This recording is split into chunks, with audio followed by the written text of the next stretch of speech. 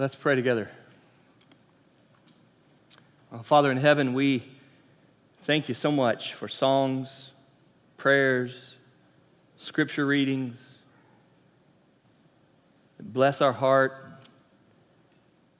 Get our focus upon you. Father, we thank you so much for baptisms, all of these signs, these evidences of grace that you are working around us.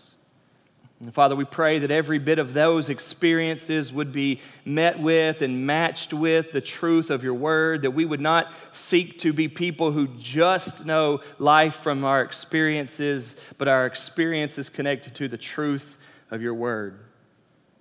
So, Father, now we look to it. We ask your blessing on it, God, that you would help us to hear it and see it and understand it, God, and we pray that you would give us faith to believe it. In Jesus' name we pray. Amen. If you would, turn the Bible back to the book of Philemon. We've been there now. This will be our fourth week. The small little letter to Philemon. If you didn't bring a pew Bible, or if you didn't bring a Bible, you can use the pew Bible there. It's page 1099, I believe, 1099. It's the last of Paul's letters. It is before the book of Hebrews. It is after 1st, 2nd Timothy, and Titus. Philemon is a small book, so small that there are only verses. There are not even chapters. 3 weeks ago, I preached from the book of Philemon, and I talked about how it's a story, awesome story, about a runaway guy who needs to be sent back, but God changes his life, and Paul is now sending him back to where he's from. And I talked about how this story talks about how everybody has a story, and you'll remember that I said God writes your story through 4 different circumstances: people, places, pains, and providence. If you will look at those 4 areas of your life, you will see how God is shaping you in your story. The week after that, we looked at this idea of being fresh and refreshing and being refreshed, and that comes from the book of Philemon as well. And then last week, we looked at the power of the gospel to truly make a change, the power of Jesus in somebody's life, the grace of God, the presence of God, the gospel truths are truly life-changing. We looked at that as we observed this whole story. Imagine of somebody stealing and running away and being found out and then giving his life to Christ, Christ changing him, and then him being sent back or asked to go back and just confess his sins, go back to the person he stole from and admit that. Powerful, powerful stuff. But it only makes sense if Jesus is Lord and if people offer up forgiveness. If forgiveness is a real thing, then you will have powerful stories. And if there is no real forgiveness coming from God and therefore in the midst of us in our relationships, then this whole idea of God being real, this truth of God changes people, falls short. We must see the evidence and grace of God at work in people's lives. And we looked at that last week. Today, I want to do something even a little bit more different. I want us to look at the end of Philemon. The last 3 verses. It's just a list of names for the most part, but I don't want you to miss it. The Bible does this a lot, lists names, and I'm sure many of you have just looked over it or ignored it or skipped it before when you see a list of names. I know we've all gotten to where we just want a Bible verse a day sent to our phone or perhaps pop up in our social media in hopes that it would be inspirational to us. And that hardly gets at reading the Bible for what we want God to tell us. When it's that, and when that's all the type of reading we're doing, we never pick up on a list of names. I remember being in high school a long time ago as I graduated high school in 1998. I don't remember much, but I do remember some of the influences that a couple of coaches had on me. And even to this day, I cannot overstate how valuable that influence was. One, because this particular coach expected so much from me. Even now, as a father, as a husband, as a pastor, as somebody who wants to make a difference in a community, I often think about the coach who impacted me so much and the huge expectations he had on me. It was his high expectations, him pushing me, him taking nothing less from me that still to this day impacts my life, and I thank God for that. I think of another coach who was never actually my coach, but he was a coach there, and I had a relationship with him. And I remember his sense of humor. I remember that he loved to run. He would run during his planning period. I remember that he would stay in his sweaty clothes the rest of the day after running, and everybody would make fun of him because he would stink and he would smell like sweat as he taught the rest of the day, and he would just laugh about it. But I'll never forget, he would always say, he taught history, social studies, and he'd always tell his classes, he'd always say, this stuff's important, but it's not that important that I'm teaching y'all. It's not what you know, it's who you know. He would tell us that all the time. We'd be studying history and the way government works and all that, and he'd say, this stuff's important, but it's not that important. Life's not about what you know, it's about who you know. Who is speaking to people? I've never forgotten him saying that. I don't know if he realizes the impact that had on my life, but I still think about it often. It's not what you know, it's who you know. And today, I want to preach a sermon to you from the end of Philemon the whole time that will get you thinking about people. The people in your life, and the people, by the grace of God, if there are some, that you are in their lives. And this is what we're getting at here. It's not what you know, it is who you know. Read with me from the end of Philemon, verse 23. Epaphras, my fellow prisoner in Christ Jesus, sends greetings to you, and so do Mark, Aristarchus, Demas, and Luke, my fellow workers. The grace of the Lord Jesus Christ be with your spirit. In so many ways, this is just a simple ending, right? It's just the closing of the letter, breeze right through it. He could have just said, from Paul, God bless you. He could have put, like we do, sincerely, Josh, or with deepest regards, or with all sincerity, or dearly, or something like that, and just ended it, but he didn't.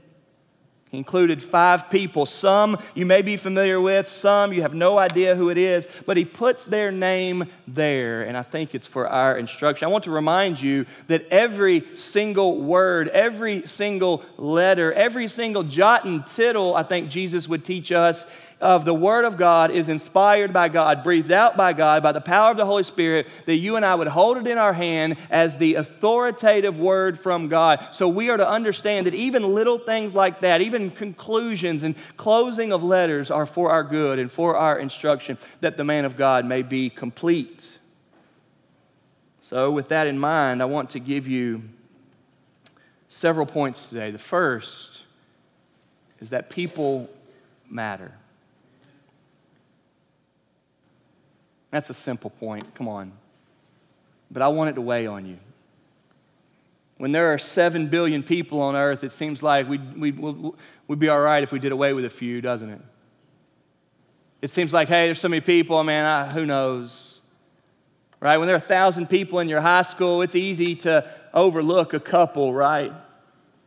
When there's hundreds of people that live on your street, right? Or you've got thousands of friends on social media, it's easy to think, well, I don't know them. They're not that big of a deal. But I want to show you from the Scriptures today, from God's Word, that people matter. People are significant. People are important. You see this in the fact that he writes this simple letter, right? He's got longer letters. Paul wrote 13 letters here in the New Testament. You have Romans, 16 chapters, right? 1 Corinthians, long. 2 Corinthians, long. You have all of these different books, and he's writing all these letters. He's dealing with all of these different situations. And then you've got this little book, Philemon, here. It's so short, there aren't even chapters. It's one issue with Onesimus and Philemon and Paul. Paul writes to Philemon about a sin issue with Onesimus. Why has he got to bring everybody else into it? Well, for Paul, people matter. That's why he names these people at the end. Out of his 13 letters, he does this quite often. In 7 of his 13 letters, he does this. And if you'll bear with me, I want you to follow along. So turn back a little bit to the book of Romans, chapter 16. I just want you to see this. I want to point out to you that people matter. I'm going to assume that you've heard of Mark and Luke, but you may not have heard of Epaphras, you may not have heard of Aristarchus, and you may not have heard of Demas, the 5 names at the end of Philemon. But I want us now to look at Romans. Look at the end of Romans, long letter. Many have said that Romans is the greatest theological work ever written. Paul explains the detail of the saving work of Christ, the salvation message, the gospel message in the first 9, 10, 11, 12 chapters in Romans. And the rest of the book is dealing with a little bit more practical stuff. The book of Romans is absolutely loaded. It's got some deep stuff in it. But even here, at the end of Romans, he does the same thing. Look at chapter 16, verse 3.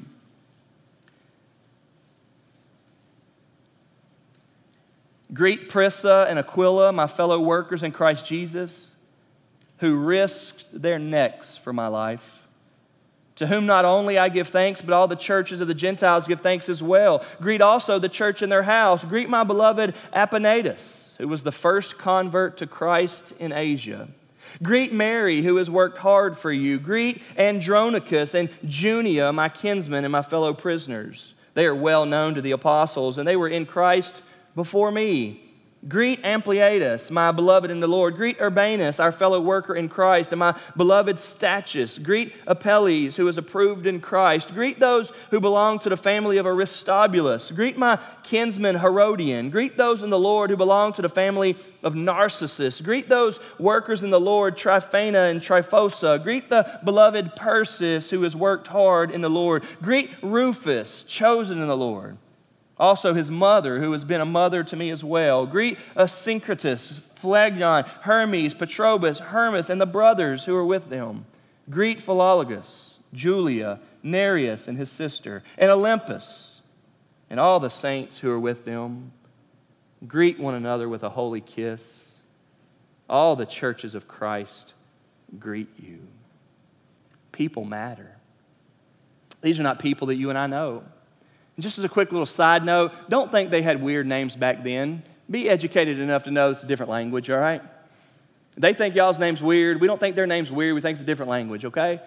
When somebody comes to our country and they're from a different place, they don't mean they have a weird name. It means they speak a different language than us, right? You can be sensitive enough to that, can't you? We don't want everybody named Joe, Josh, John, and Jim, all right? We're thankful for these names here that I struggled through pronouncing. It just means it's a different language, and we're okay with that. We like that. It's beautiful. It's beautiful. Think about all these people. We've read the book of Romans so many times. Never even heard those names. People matter. Turn over to 1 Corinthians and go again to the end of it. 16 chapters, the very next book.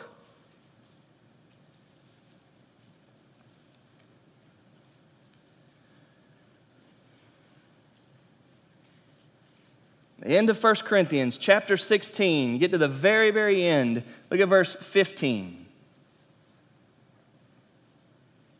Now I urge you, brothers, you know that the household of Stephanas were the first converts in Achaia, and that they have devoted themselves to the service of the saints. Be subject to such as these, and to every fellow worker and laborer. I rejoice at the coming of Stephanas and Fortunatus and Achaicus, because they have made up for your absence. For they refreshed my spirit as well as yours. Give recognition to such people. Wow. Guys we've never heard of. Guys we've never recognized. He says to recognize. People matter. Turn over to 2 Corinthians, the end of it. We're going to go to the end every time. Turn over to 2 Corinthians to the very end of it.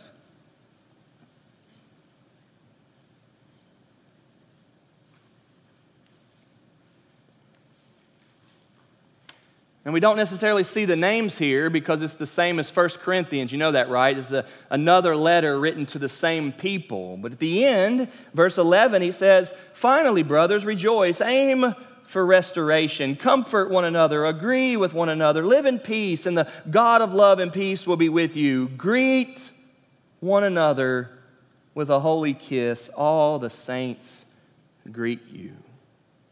Paul, at the end of this letter, where he is dealing with sin issues, he says aim for restoration, has the other people in mind. The next book is Galatians, the next is Ephesians, the next after that is Philippians. Turn to Philippians. The end of it, chapter 4.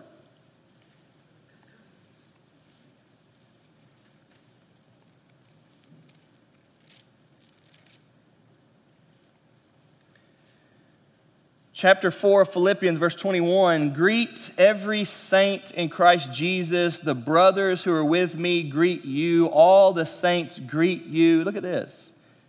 Especially those of Caesar's household. Wow. Turn to the next book, Colossians, chapter 4.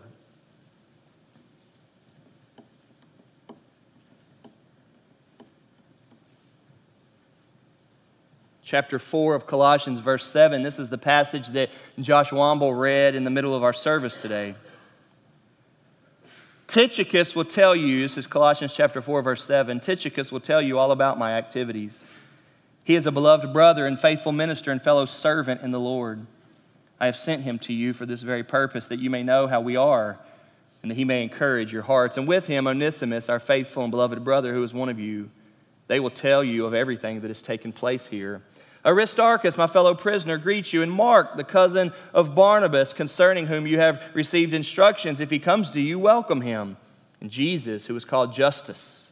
These are the only men of the circumcision among my fellow workers for the kingdom of God, and they have been a comfort to me. Epaphras, who is one of you, a servant of Christ Jesus, greets you, always struggling on your behalf in his prayers, that you may stand mature and fully assured in all the will of God. For I bear him witness that he has worked hard for you and for those in Laodicea and Hierapolis.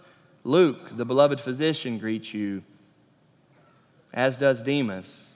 Give my greetings to the brothers at Laodicea and to Nympha and the church in her house. He goes on and then mentions Archippus again, but you see what I'm saying. We could go on. He does this in even more of his letters. He does it in 2 Timothy. He does it in Titus. You get to the end and he starts naming off all of these people that we're not necessarily familiar with. We know better the main characters. We don't necessarily know the ones that seem to be less significant. But what I want to point out to you is that him pointing them out shows that they matter to him. I would imagine that if you were visiting another church or you were somewhere else on the other side of town and bumped into some believers and you started talking about church and they said, where do you go to church? And you told them that you belong to this church here in Fairdale, that they may speak up and say, oh, I think I know somebody that goes there. And all of a sudden you may start putting the pieces together that there are people in your life that matter. This is what Paul wants us to see from the book of Philemon. I want to ask you how often you think like this, that people matter, that people are significant, that this is common to Paul, normal to Paul. People matter to him. We would be thinking, why is he bringing this up now? But he is. And he lists off so many people.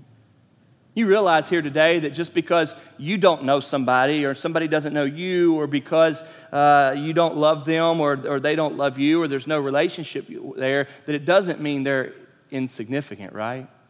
You've all heard that great story of the man retired in Florida that loved to walk the beach every morning. You've heard that one, right?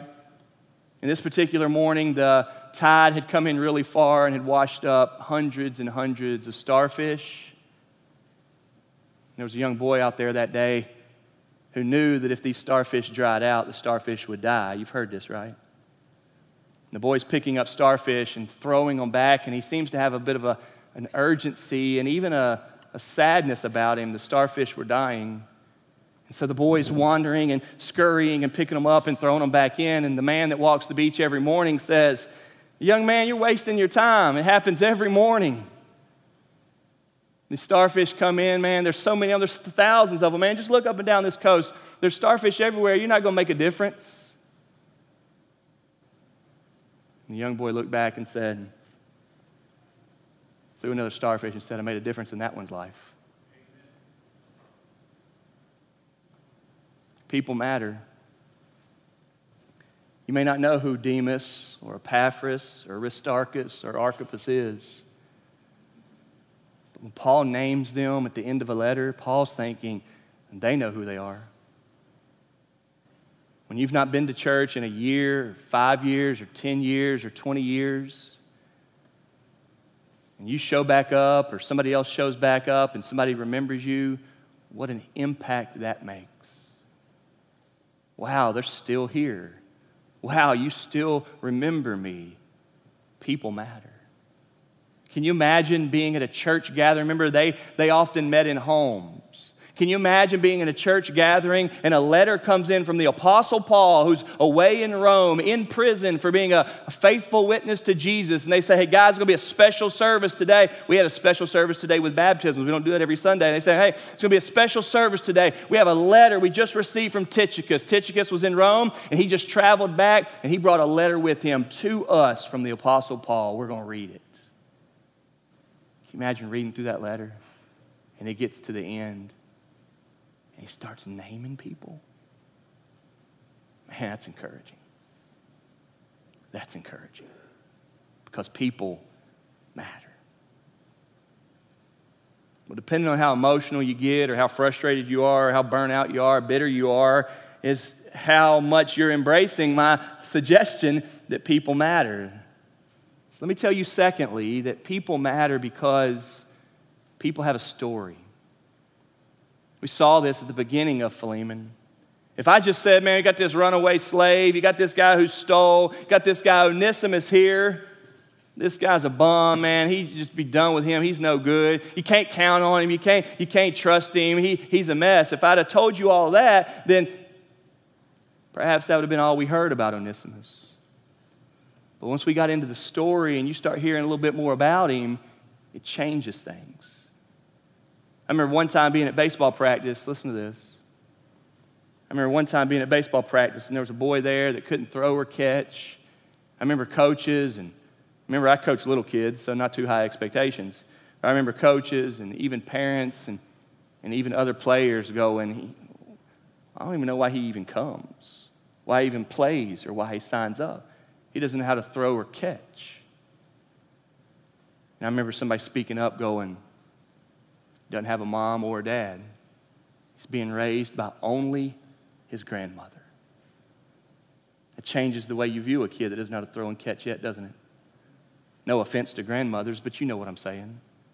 It changes things. You start to get into somebody's story, and it's a little bit different. People matter because people have a story. We've already seen this in the book of Philemon. You've got Paul, the apostle, right? On the road to Damascus, Pharisee, Jew, hater of Christians, wanted to kill Christians, and then God comes to him. It's Acts chapter 6, 7, and 8. God comes to him and changes Saul's life, changes his name to Paul, says, Paul, you're going to be my apostle. I'm going to use you to reach the world. You're going to travel the world and tell people about Jesus and tell them how people have changed their life. That's Paul. So Paul's doing that. He gets arrested for it. He gets put in prison in Rome from which he's writing these letters. Philemon is somebody he knows who's a believer and a leader in Colossae, one of the leaders of the church there. And Onesimus is one who lives in his house and now has run away. That's the story of Philemon. We know their stories. What about these people down here at the end? They have a story too. If you look deep enough, you can figure it out. Epaphras, so look now at the end of Philemon. Epaphras in the Bible is located 3 times. Colossians 1, Colossians 4, and here in Philemon. Demas 3 times. Colossians 4, 2 Timothy 4, and here in Philemon. Mark 8 times in the New Testament. Colossians 4, 2 Timothy 4, Acts 12, Acts 15, 1 Peter 5. Aristarchus, 5 times in the New Testament. Colossians 4, Philemon 24, Acts 19, Acts 20, Acts 27. Luke, who we know to be one of the main characters in the book of Acts. Luke, who wrote the Gospel of Luke and also wrote the book of Acts. Some of the main characters there. He's always in the plural we in the book of Acts, traveling with Paul. But his name, Luke, only found 3 times in the New Testament. Colossians 4, 2 Timothy 4, and here in Philemon. They have a story, folks. And you read just a little bit, you'll start to understand. This guy Epaphras, look what it says. At the end of Philemon, it says here, and there is a distinction, that Epaphras is a fellow prisoner in Christ. This guy, like Paul, is united with Paul, connected to Paul. He too has been put in prison on behalf of his faithful witness to Jesus.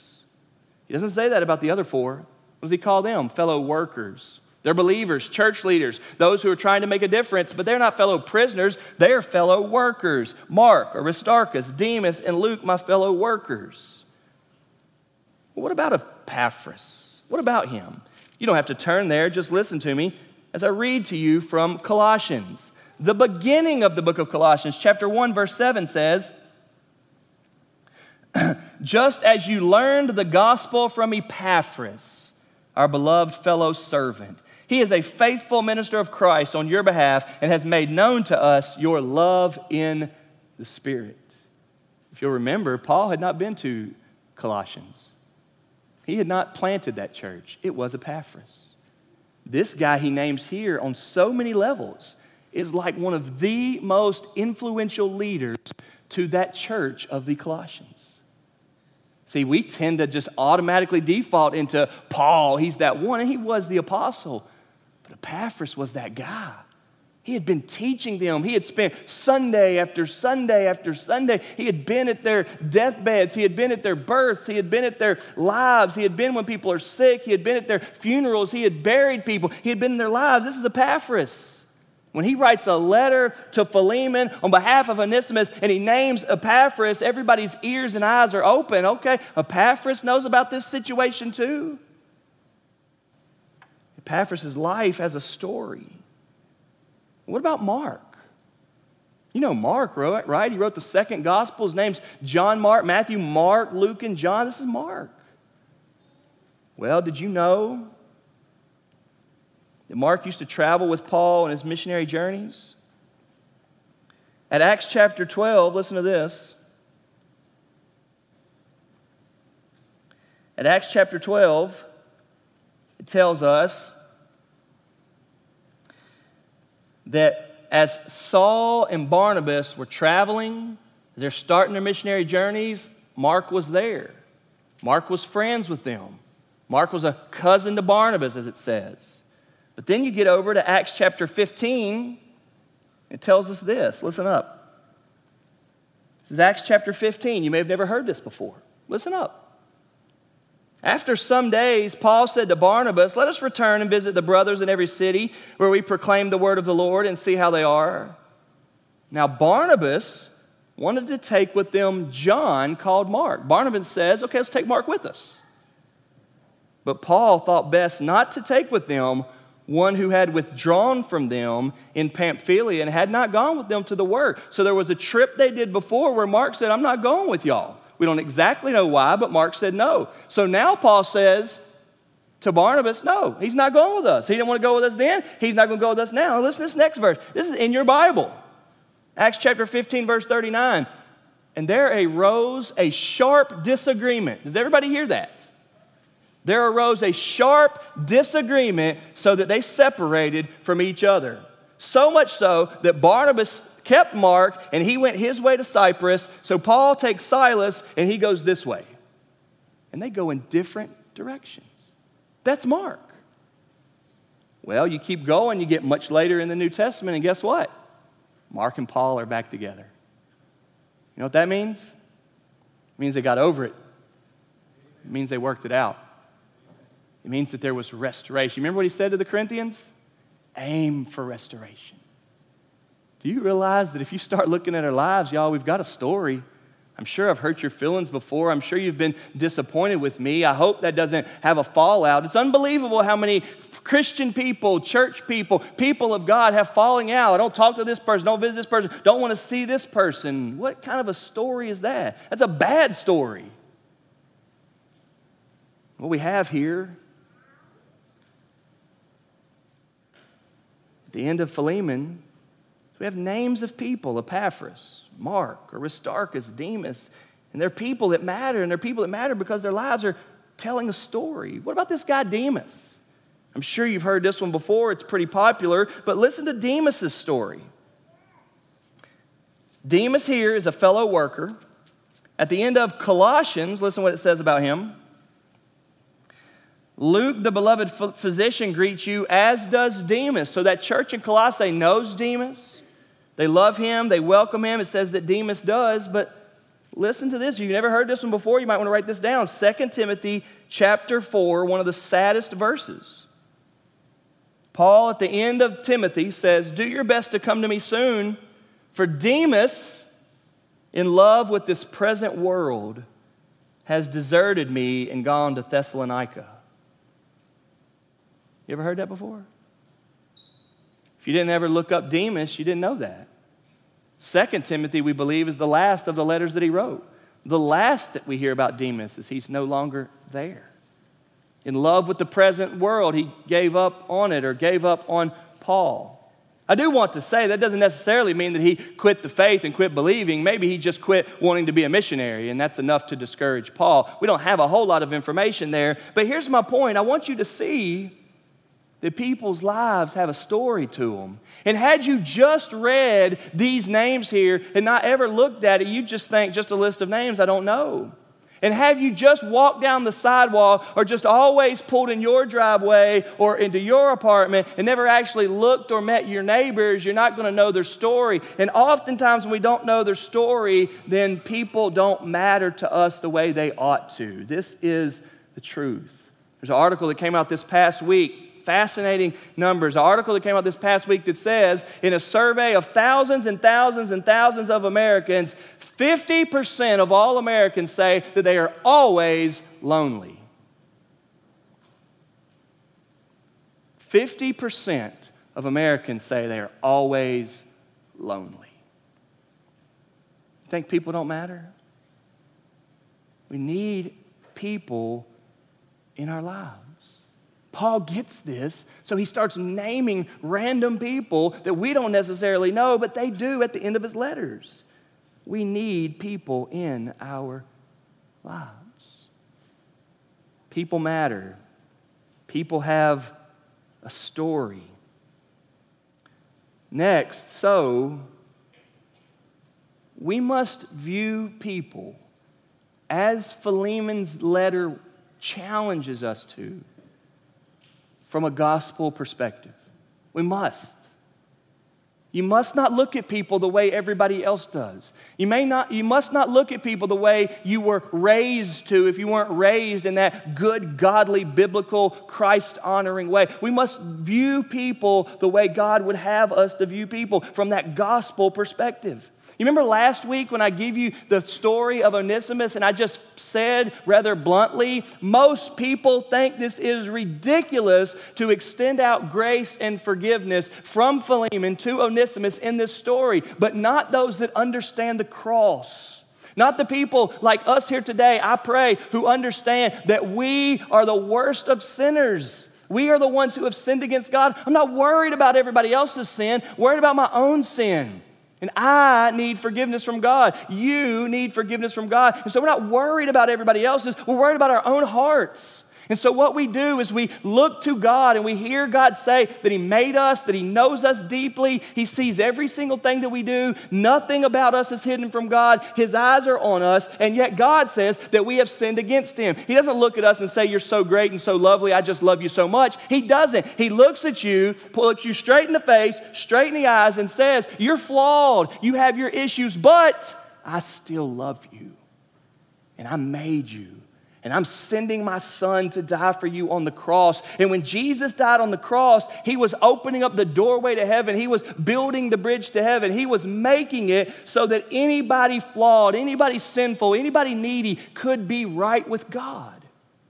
And anybody who says, God, I need forgiveness. God, I admit that I've sinned. God, I need your mercy in my life. God, forgive me of my sins. Anybody that believes that Jesus died for their sins and God raised Him up will be forgiven of their sins and right with God. That's what the Bible teaches, that God loves everybody in their sins and they can be forgiven of their sins. If you don't need Jesus, you won't be forgiven of your sins. If you don't think you've sinned, you won't be forgiven of your sins. If you think you're good, you won't be forgiven of your sins. But if you believe that God loves you in your sins and that Jesus died for your sins, then God will forgive you of your sins, and it is only people that are forgiven that will be in a right relationship with God. Sin will keep you from a relationship with God.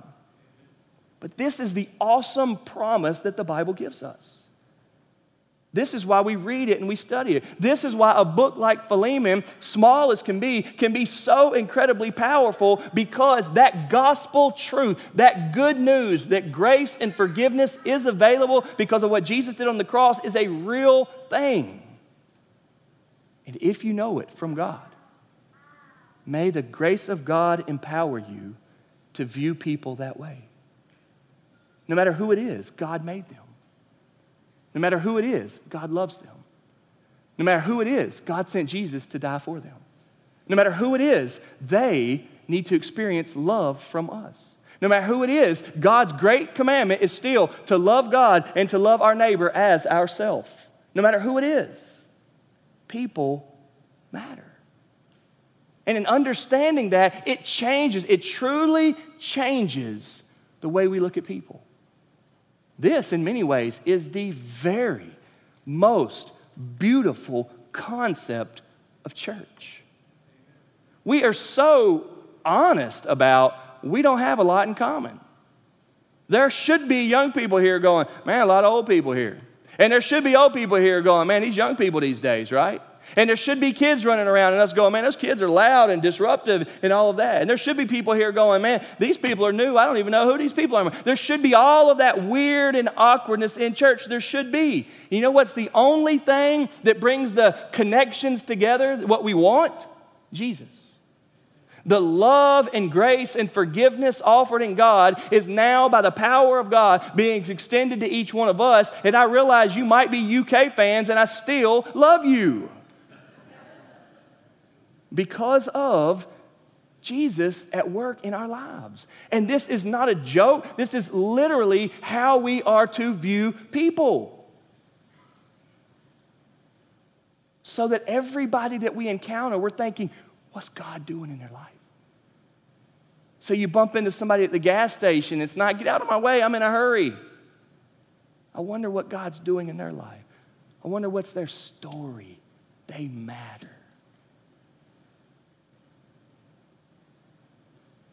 Sometimes it's hard to think that way, but that's the way God would have us to think. And we know that not everybody thinks that way. We realize that people are judgmental and they have their stereotypes. We realize that racisms and extremes and hatred are a real thing. We realize that people are prideful and puffed up. But we, believers in Christ, are to be those who are looking at people the way we know that God has extended His look to us. And we want to view people from that gospel perspective. Almost every afternoon when I pull up here to church and from being somewhere, there are kids in the back playing basketball almost every day, and we love that. I hear of these churches that try to take their rim down every night so people don't play on it. I don't understand it. We put the rim up so people would play on it. You see those kids playing back there, and I think, wow. And every once in a while, it'll be kids that I know, but if it looks like some people that I haven't ever met before, sometimes I'll walk back there. And I hate it when it's a day that I'm dressed like this because it really doesn't look good to see a bunch of sweaty people playing basketball, and here comes a guy walking up in pants like he's not asking to play. But just about a month ago, I went back there. There's about 5 kids hanging out, and they had their bikes there and everything, and Polar Pop cups were all over the place. And I went back there, and you could tell they were nervous, and they started speaking up like, oh, no, what's up, man? What's all good? How you doing today, sir? I said, my name's Josh. What are y'all's names? And we started talking, and they were nervous. I said, man, I got a lot of drinks inside. What can I get y'all? We got some Gatorades, we got some waters, Cokes, Big Reds. What would y'all like? They said, are you serious? I said, yeah. And kid you not, that's what he said. He said, man, we're used to being run off everywhere we go. Don't get me wrong, some kids need to be run off. I'm not saying you shouldn't. If they're in your backyard without asking, run them off. Maybe. But you know what I'm saying. Kids on bikes playing basketball, there's got to be somewhere to play, right? It's not a crime to do that. And if the church people can't even love on them, right? This is the type of mindset that starts thinking people matter. They've got a story. Wonder what God's doing in their hearts. Wonder where they came from. Wonder what's happening. Wonder what's bothering them. If you struggle with depression and you struggle with anxiety and you struggle with anger and you struggle with hatred and you struggle with lust and you fight with your parents and you struggle in school and you struggle with this and you struggle with that, guess what? People do too, and it's not easy to deal with. Guess who should be the ones who are helping people? The ones who love people. The ones who get people. The ones who believe from God Almighty that people matter. And you start reading the New Testament, you know the big names, Paul, Peter, James, John, you know those. But what you'll also find is a list and lists and lists of people that you've never heard of. They matter. Their lives have a story. And God wants us to view these people from a gospel perspective. Do you realize that God still gives us the promise that anybody that believes in Him will be saved from their sins? Do you realize that anybody, anywhere that hears about Jesus can say, God, I need you to forgive me of my sins. And God, I want you to forgive me of my sins. And I trust in Christ. Do you realize that anybody, anywhere can know Jesus? People matter. Now, along these lines, the last thing I want to point out is this. We need people in our lives.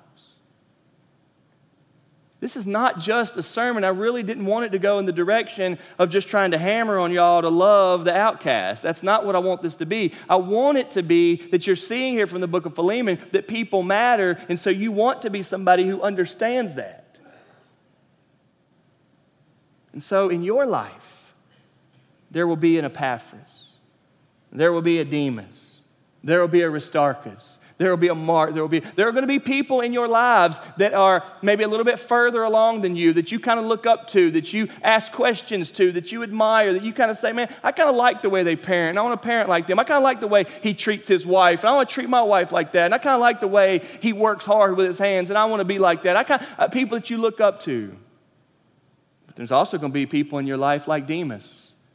They're struggling. They're up and down. They're in and out. They're in love with the present world currently. And it's burdening your heart. And Paul's grieved over that, so much so that he writes that to Timothy. There are going to be people in your life that hurt your heart, that you're praying for every day, that you're up early, that you're writing letters to. There are going to be people in your life like Mark that you used to have a beef with.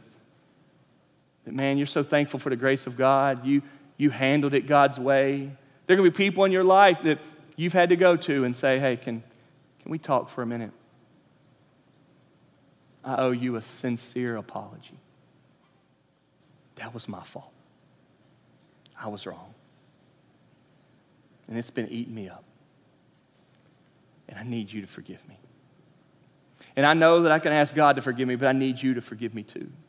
Y'all, this is just the names in Philemon. And we read all of those, but I'm getting all of this from right there. Then you got this guy Luke that Paul's with all the time. It's Paul's personal doctor. It's Paul's missionary traveling guy. That's Luke. Luke was scholarly and he was a doctor and he went with Paul everywhere he went. He had been through all the trips. He had been with Paul, shipwreck and all of that. That's Luke. You got some people in your life that you're going to ride or die with, that you are going to cling to Jesus with, that you're going to say, hey, we're in this together. If I fall, you fall. If I don't fall, you're not falling either. We're going to hold each other up. And you start to find all of these relationships that are built upon people.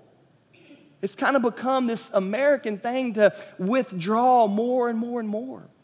It's like dirty people make us dirty, so I don't want to have anybody dirty around us, or ruffled people ruffle us, so I don't ever want to get ruffled. And that's not Christianity. That may be pretty life, but that's not Christianity. Christianity says you stink, so guess what? I'm going to stink a little bit too. You know why? Because we're in this together. Christianity says you get in trouble a lot, so guess what? I'm going to get in trouble with you because we're in this together. Christianity says this is so heavy, but it's a burden I want because people matter. You go at it by yourself, guess what? You're going to be a statistic in an article that comes out that says you're lonely. You start reading the Word of God, thinking about how much God loves you, being aware of all that God's doing in your life, how He's drawn you out of your hiding and shame and guilt, and He's allowed you to confess your sins and say, man, I'm not as great as you think I am. I'm not as perfect as you think I am. I'm in need of grace. I need forgiveness of my sins. And you start getting an identity in Christ like Philemon and like Onesimus and like Paul are showing us here, where I don't really care what you think about me. I don't really care what you think about me. I got my identity in Christ. You'll start looking around with that type of gospel perspective and saying, people matter. And God has placed a lot of people in your life. I hope there's some high school boys that 20 years from now, they'll be 38 preaching somewhere, telling a story about their teacher saying, it's not what you know, it's who you know. I hope there's some high school kids that 20 years from now will be remembering, he expected so much from me, and that's what made me who I am. I hope this church, and I hope we people, are so believing in the power of Jesus to change a life that we're trying to get involved in every life we can. A church that no longer understands that people matter will soon and very soon not have people. A person that no longer understands that people matter will soon be very lonely. But a believer who understands what Jesus has done for them will be open and looking and even reaching to have people in their lives. May God make us Christians that understand the value of people. Let's pray. Father in heaven, thank you for the book of Philemon and for the random names listed at the end like Demas, Luke, Mark, Aristarchus, and Epaphras. Thank you, God, that those people matter to Paul and that they have a story. And Father, may that be the case for us. And may we continue to see Jesus changing lives of people. In your name we pray, amen.